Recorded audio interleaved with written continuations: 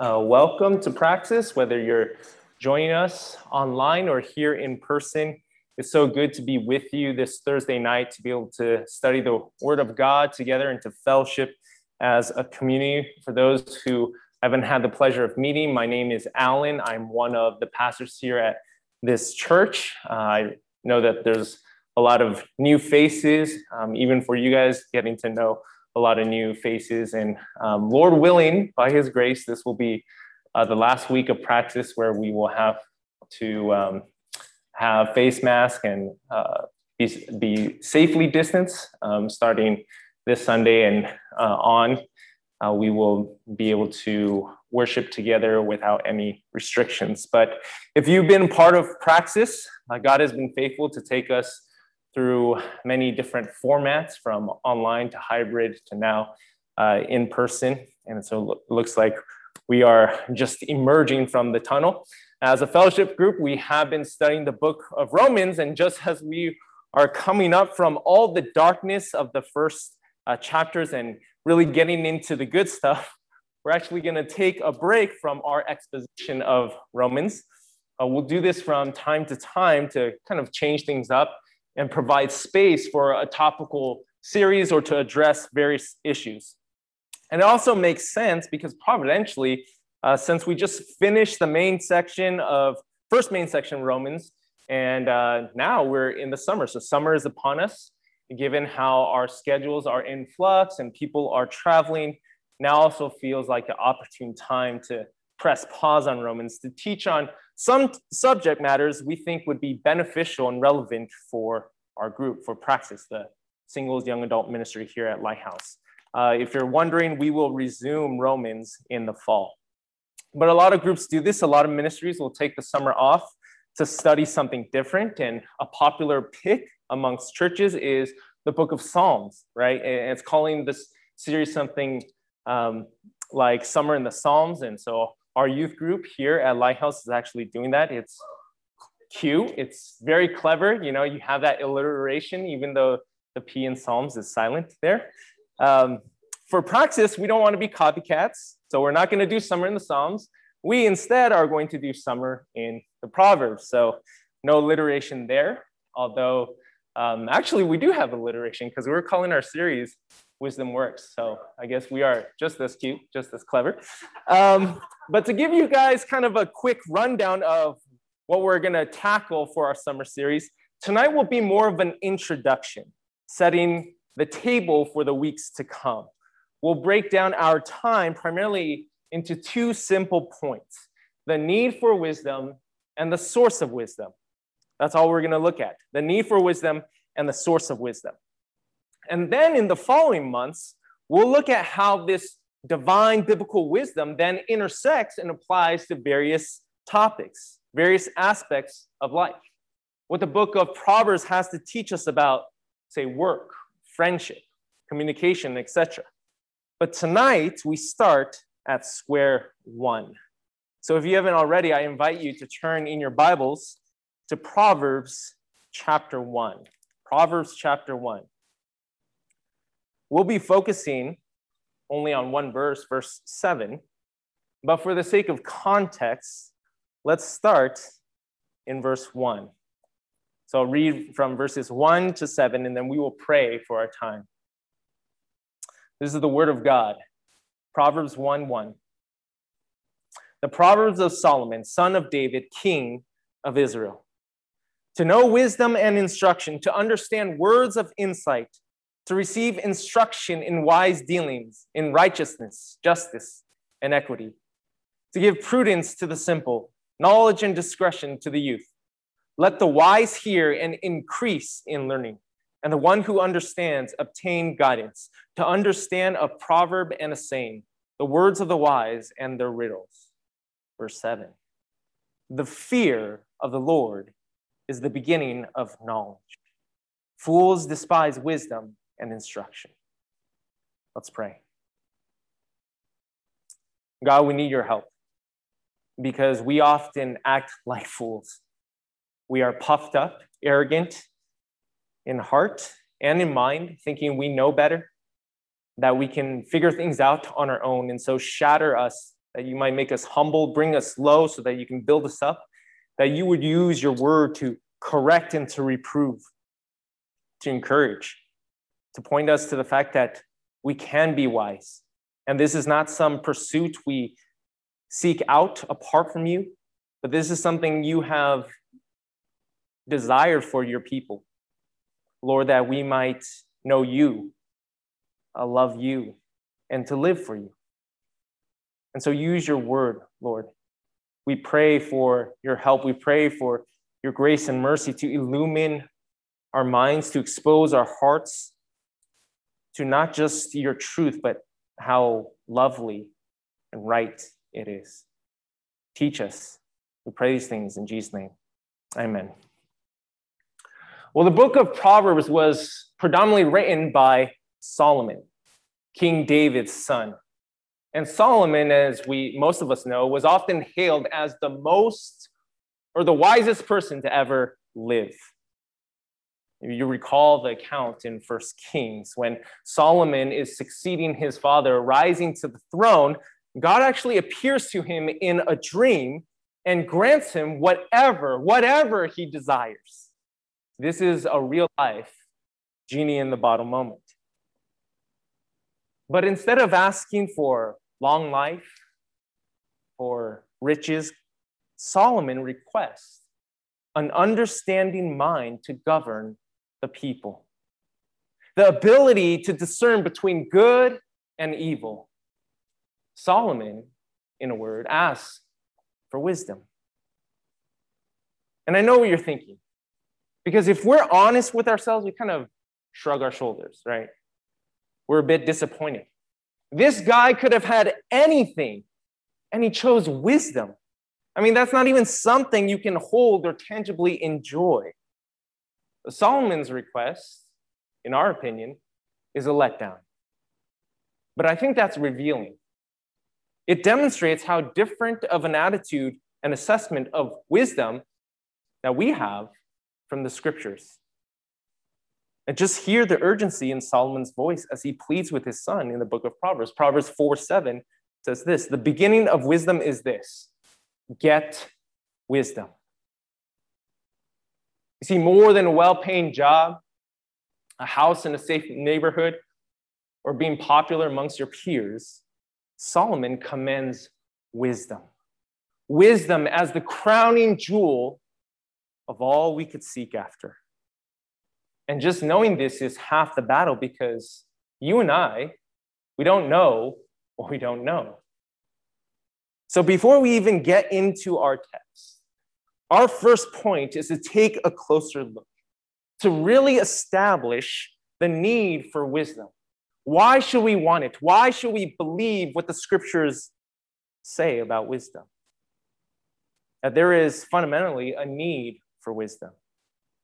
Now, I want to ask, what comes into your mind when you hear that word, wisdom? Maybe you imagine an old wrinkly sage sitting on top of a mountain. You have to journey through rough terrain to reach that spot and then be imparted with some esoteric secret to the meaning of life. Or maybe when you hear wisdom, you think of smart people, the valedictorian of your school, a professional chess player, or the successful CEO of your company. Maybe your mind gravitates towards creative geniuses like Albert Einstein, Thomas Edison, and Steve Jobs. But we know by observation, study, and experience, the most brilliant people don't always make the brightest decisions. Some of the sharpest people have made shipwreck of their lives. There is no strict one-to-one correlation between high IQ scores and the good life, successful life, however you want to define that. And that's because wisdom is not just about knowing stuff or sheer brain power or having an encyclopedic memory. It can include those elements, but wisdom, biblical wisdom, is so much more. In the Bible, the word for wisdom is chokmah. Chokmah. And it's really about skill and competency.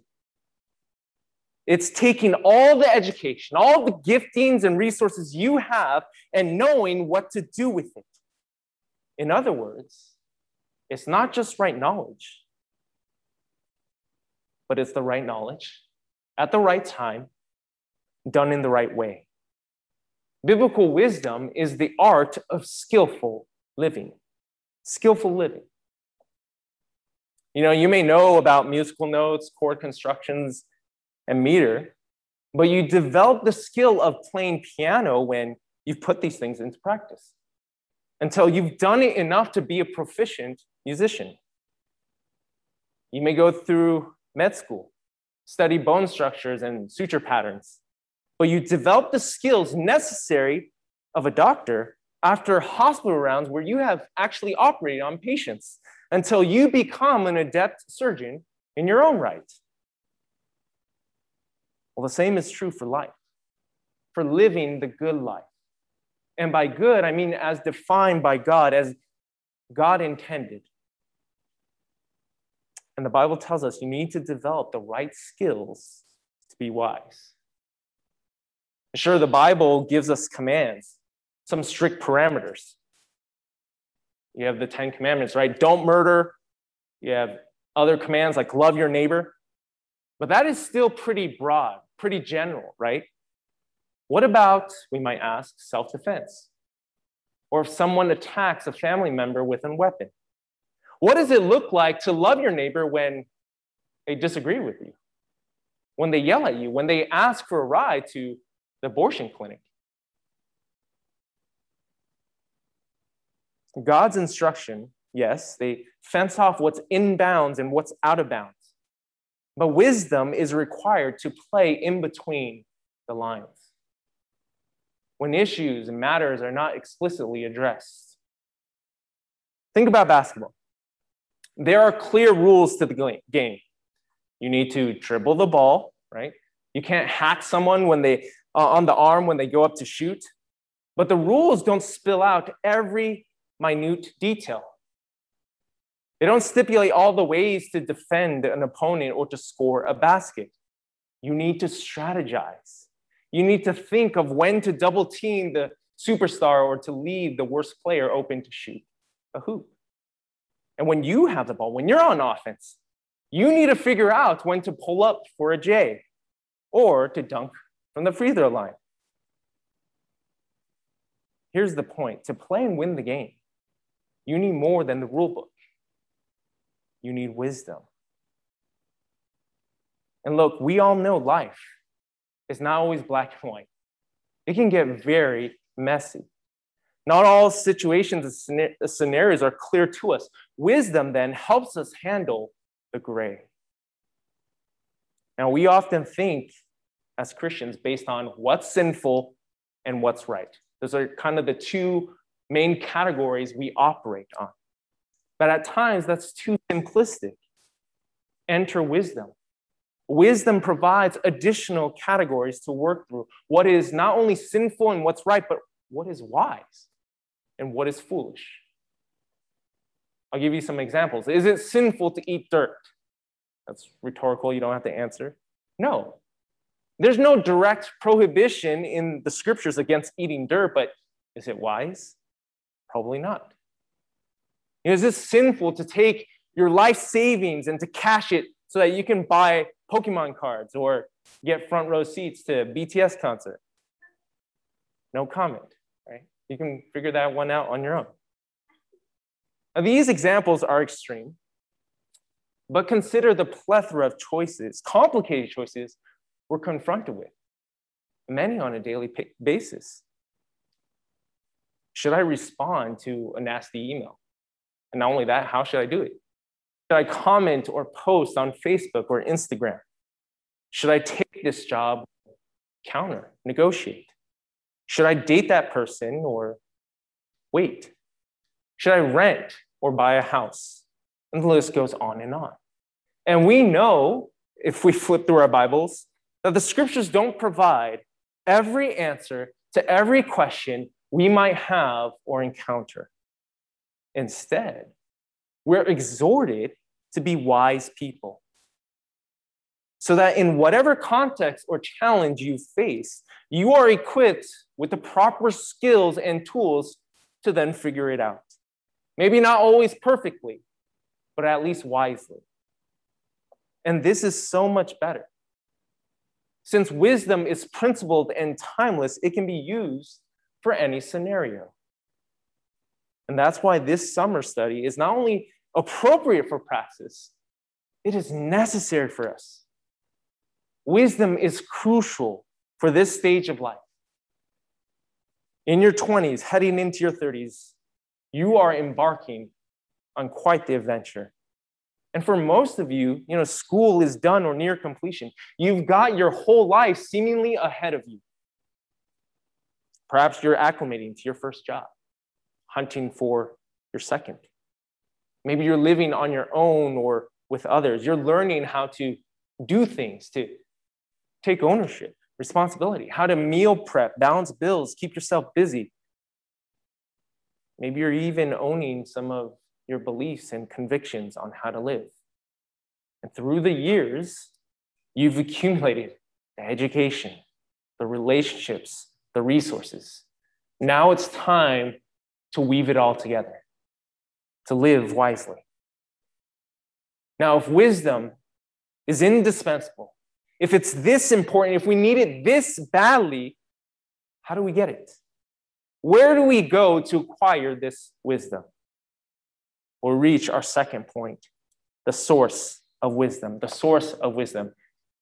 And just so you know, this one is a lot longer. If you think based on the first one, we're going to be out of here in 10 minutes. Now, this is where we're going to be spending the bulk of our time, the source of wisdom. We turn to our passage for tonight. And as we've read earlier, the entire section, you're kind of left with this epic feeling from the first 6 verses of Proverbs.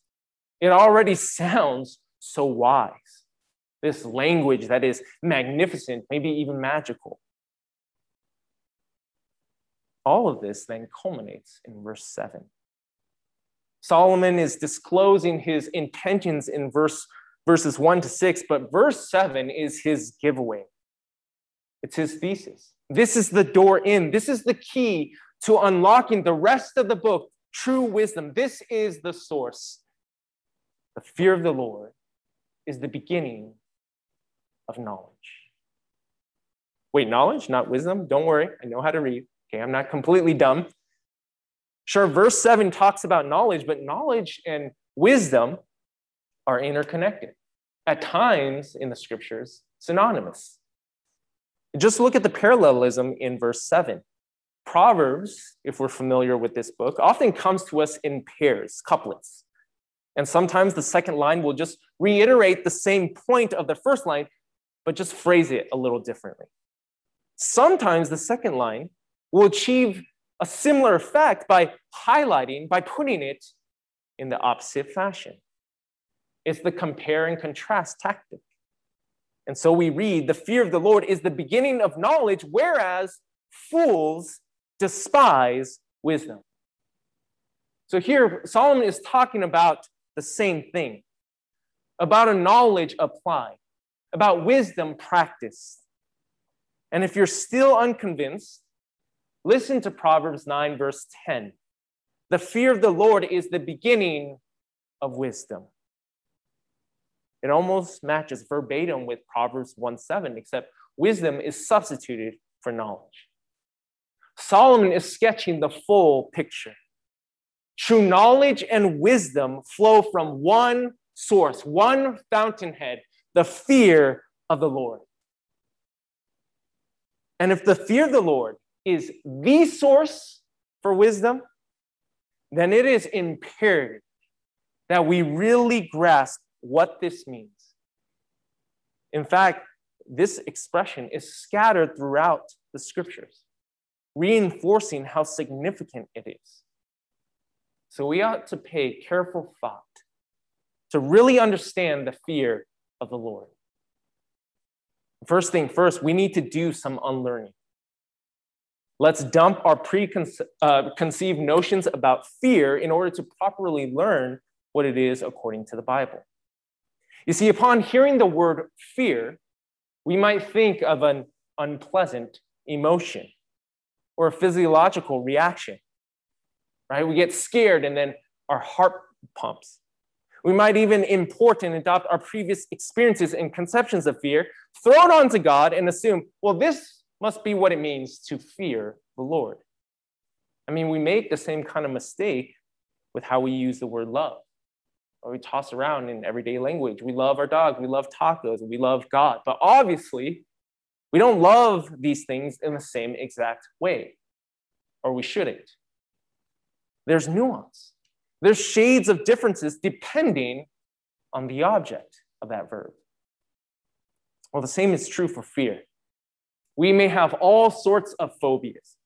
We may fear spiders, Freddy Krueger, or being single for the rest of our lives. But to fear God is not the same as, say, being afraid of the dark. Can there be some overlap and similarity? Of course. But like loving God, there is a distinction, a categorical difference even to the fear of the Lord. To see this, just consider how Jesus speaks about fear. Turn in your Bibles to Mark chapter 4, and we'll examine this for ourselves. Mark chapter 4 might be a familiar passage.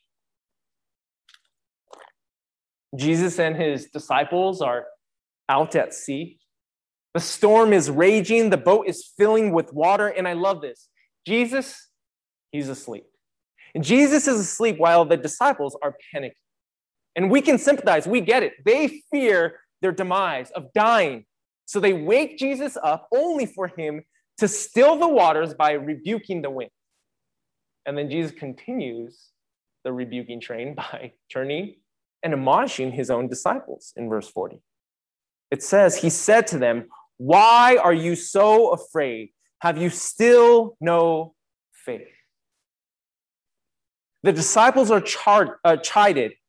Their faith reveals their fear reveals a lack of faith, that they didn't trust him. And yet what's curious is what follows in verse 41. We continue, and they were filled.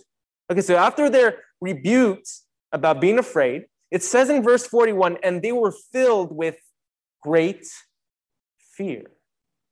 They said to another, "Who then is this, that even the wind and the sea obey him?" Did you catch that? After the waves subside, after all is well and calm, the disciples, they still fear. But Jesus doesn't correct them a second time for fearing. The disciples aren't rebuked for fearing. They just feared the wrong thing. What was outside their little boat than the one inside? We see this again in Matthew 10. You can go ahead and flip there as well. Matthew 10. Jesus is teaching. And I want you to notice the transfer. Jesus relocates our fear. In verse 28, he charges the people, "Do not fear those who kill the body, but cannot kill the soul. Rather, fear him who can destroy both soul and body in hell." Jesus is saying, don't concern yourself ultimately with those who can physically harm or hurt you, or even put you to death. Fear the one who can put you in hell. Yet here again, the lesson is not that fear itself is wrong. It's just misplaced. We need to fear the right thing. To put it another way, Jesus is really talking about control. The idea of control. Who or what rules your heart? Is it natural disasters, persecution, or God himself? And by way of application, praxis, what is it for you? Is it good health?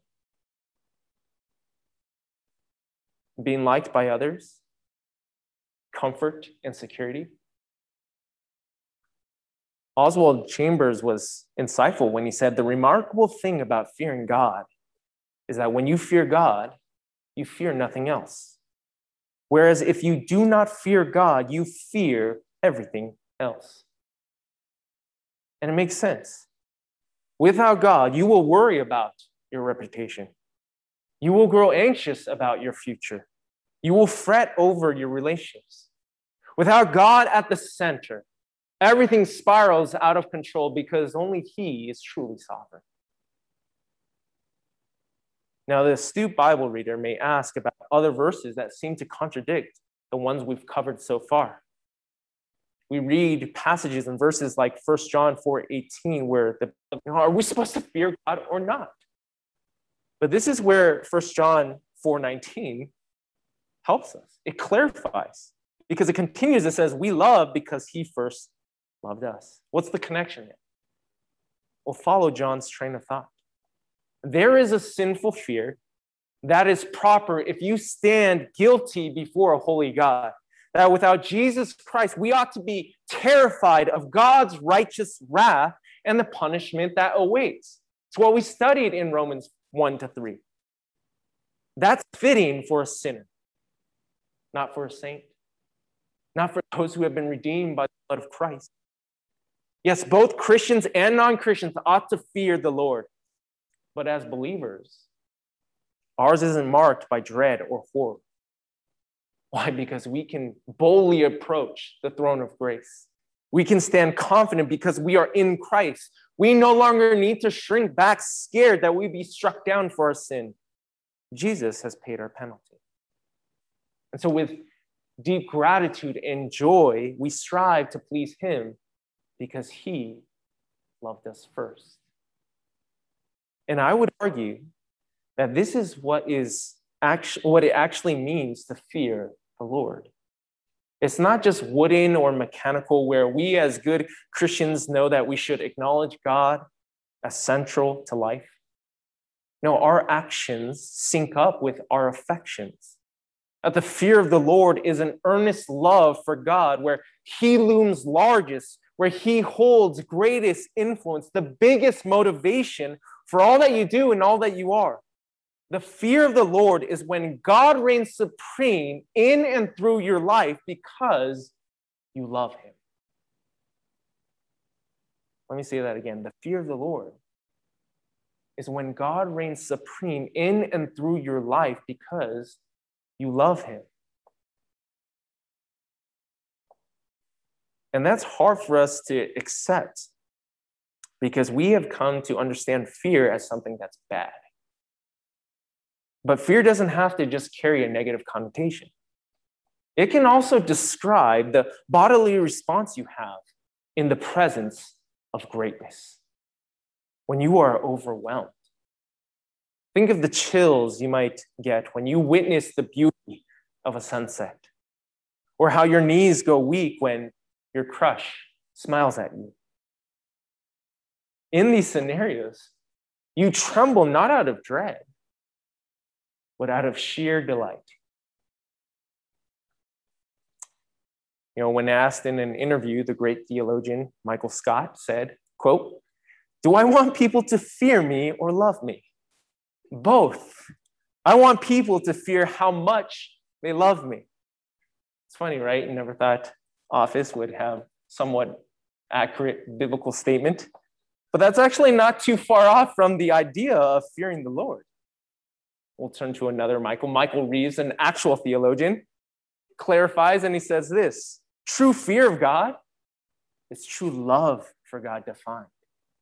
True fear of God is true love for God defined. It is the right response to God's full-orbed revelation of Himself in all His grace and glory. Full-orbed, not just cherry-picking attributes.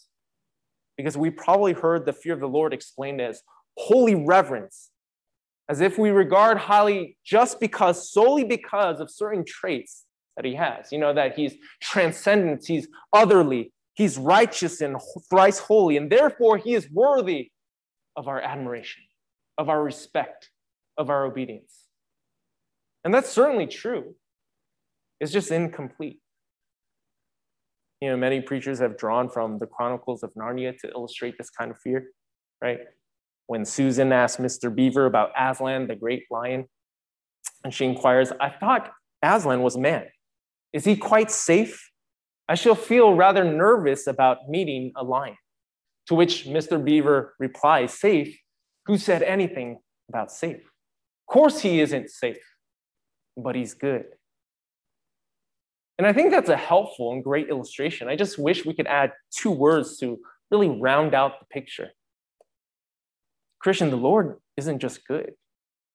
He's good to you. To you. And that makes all the difference. Yes, it's nice to know a king who is noble, just, a king who wields authority. But that's no reason to celebrate if the king is on the opposing side, if the king is your enemy. No, what melts your heart and causes you to gush with warmth is when this king is your king. When he's not just a mighty person, but your personal father. And when you see God through this lens, fear becoming. Fear expresses the visceral and physical intensity of being enamored with God. A joy that shakes you down to your bones when you exult in God and his marvelous beauty. His love, his sovereignty, his mercy are not only good, but are good for you, for those in Christ.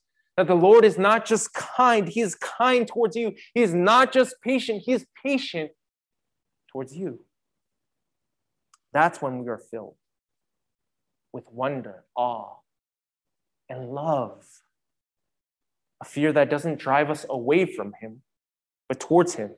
Why? Because we can't bear the thought of being without him. You see, we don't revere God from a distance. We enjoy him up close and personal. We don't merely give approval to all his excellent qualities, but we intimately experience them as his children. Wisdom, then, is not a science.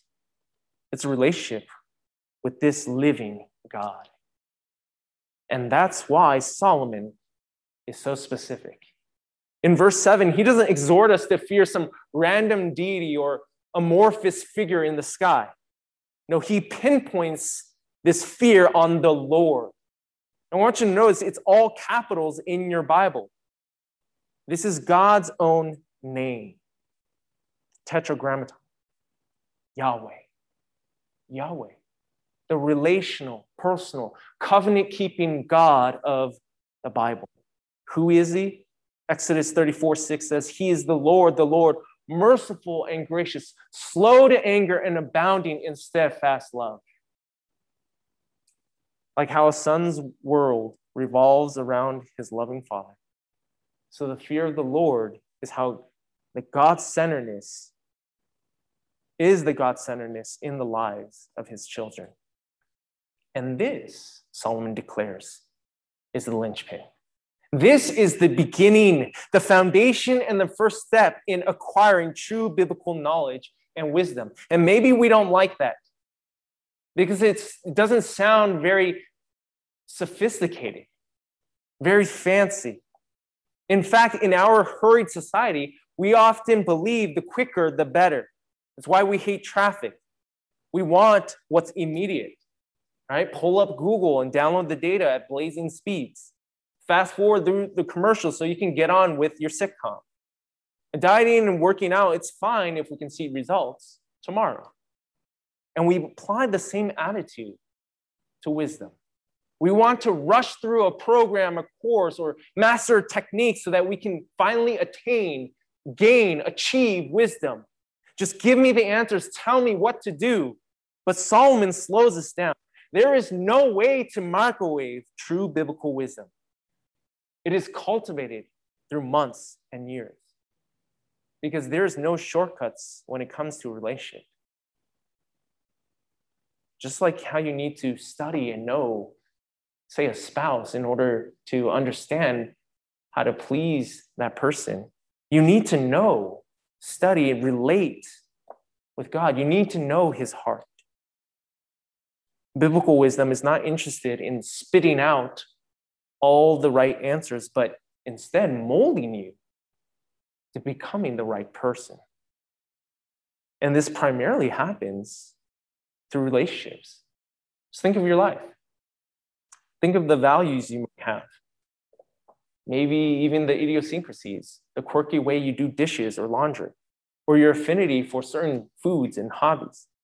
My guess is a lot of this, these patterns and what's been cultivated in our lives, haven't been shaped through a textbook or a school lecture.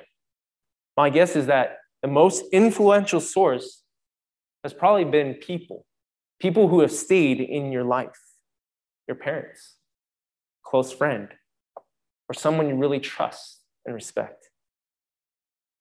And if our goals in life, in the Christian life, is to love and please God, to live wisely as He's designed it, then it is utter foolishness to cut Him out of the equation of our thoughts, ambitions, and decision-making process.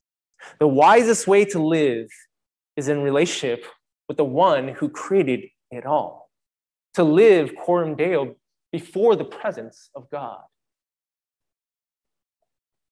You know, many of us would be much wiser if we just apply this one simple principle. Are we living before the presence of God?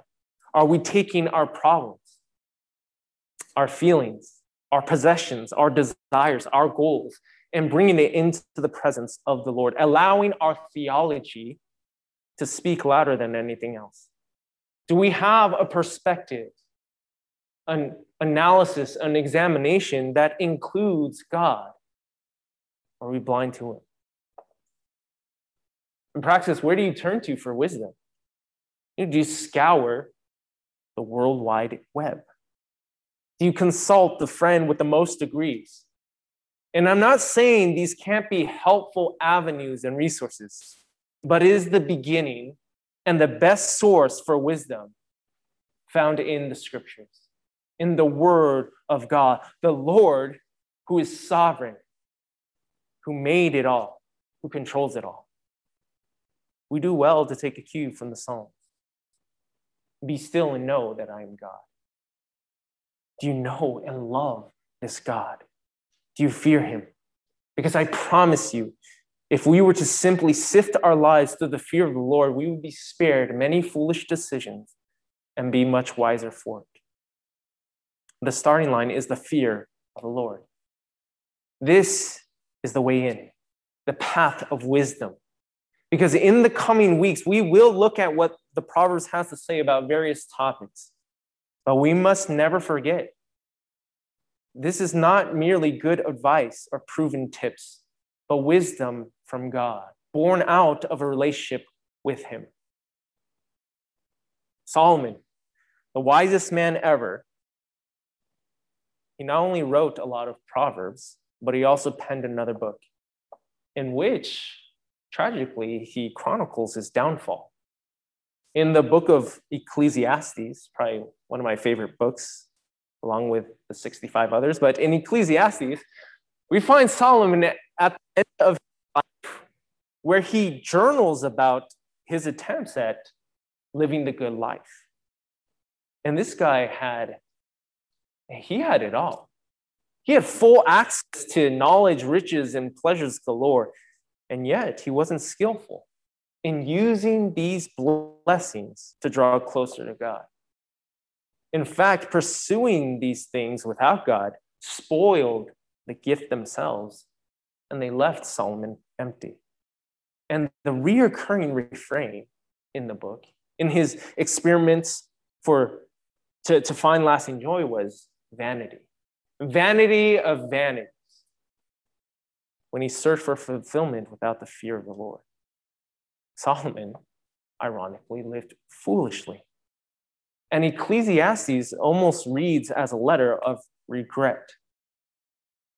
But the silver lining, the small beacon of hope, is found in the last chapter. Having messed up, having squandered and perhaps wasted his life, Solomon passes on a sobering pearl of wisdom. He looks back on all his foolishness and he comes to his senses. And he's discipling future generations. We often hear, learn from your mistakes. Solomon has a better one, learn from mine. And he wraps it all up in Ecclesiastes 12:13. It says, the end of the matter, all has been heard. Fear God and keep his commandments. For this is the whole duty of man. And where Solomon fails, another king would rise up and succeed. And Jesus comes many years later and he announces something startling. He claims someone greater than Solomon is here. And Jesus proves it. He teaches with authority. He instructs in parables. He goes toe-to-toe with the scholars of his day, and he emerges victorious. But Jesus does more than just wax eloquent and debate well. He welcomes and cares for the outcast. He heals the lame. He loves sinners. He preaches the gospel. Jesus is not just wise, he is wisdom personified, demonstrating what the fear of the Lord looks like in joyful obedience to his Father, living in the presence of God. And in the greatest twist, he takes the place of the fool to redefine true wisdom. Jesus goes to the cross. And there at Calvary, Jesus showcases the wisdom of God in the most unexpected way. He dies. He dies for sinners like you and me. So that by grace, salvation is extended. That if we repent, place our faith in him, we'd be forgiven, reconciled. Relationship with the Lord restored. So rich and powerful, we're not only spared of eternal damnation, but we're given new life. We are transformed. So we too can follow in the path of Christ and live wisely. But it all starts here. Before we look granularly at other topics, we look at God. Do we know him? Do we fear the Lord? Do we love him? Because that indeed is the beginning of wisdom. Let's pray.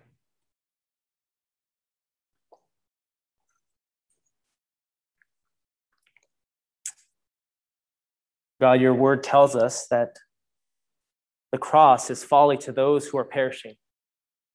But to us who are being saved, it is your power put on full display. And we pray that Christ would be so mesmerizing to us, that in him we would be overwhelmed by his splendor and majesty, his loveliness, that we would find our affections arrested, we'd be captivated by him, that we would pursue, follow him. Lord, because we understand your wisdom indeed is the best. It is not only right and true, but it is good to us and for us. And we pray that we would be shaped by your word, Lord, that we would not turn from your word and your wisdom to play the fool, but Lord, in humility, we would submit to the scriptures because you speak to us. Lord, may we commune with you in such a way that you inform everything in our lives, that we would not be wise for wisdom's sake, but we would be wise that we can draw closer to you, to know your heart, and then to live for you as you have designed life. We ask for your help. We pray these things in Jesus' name. Amen.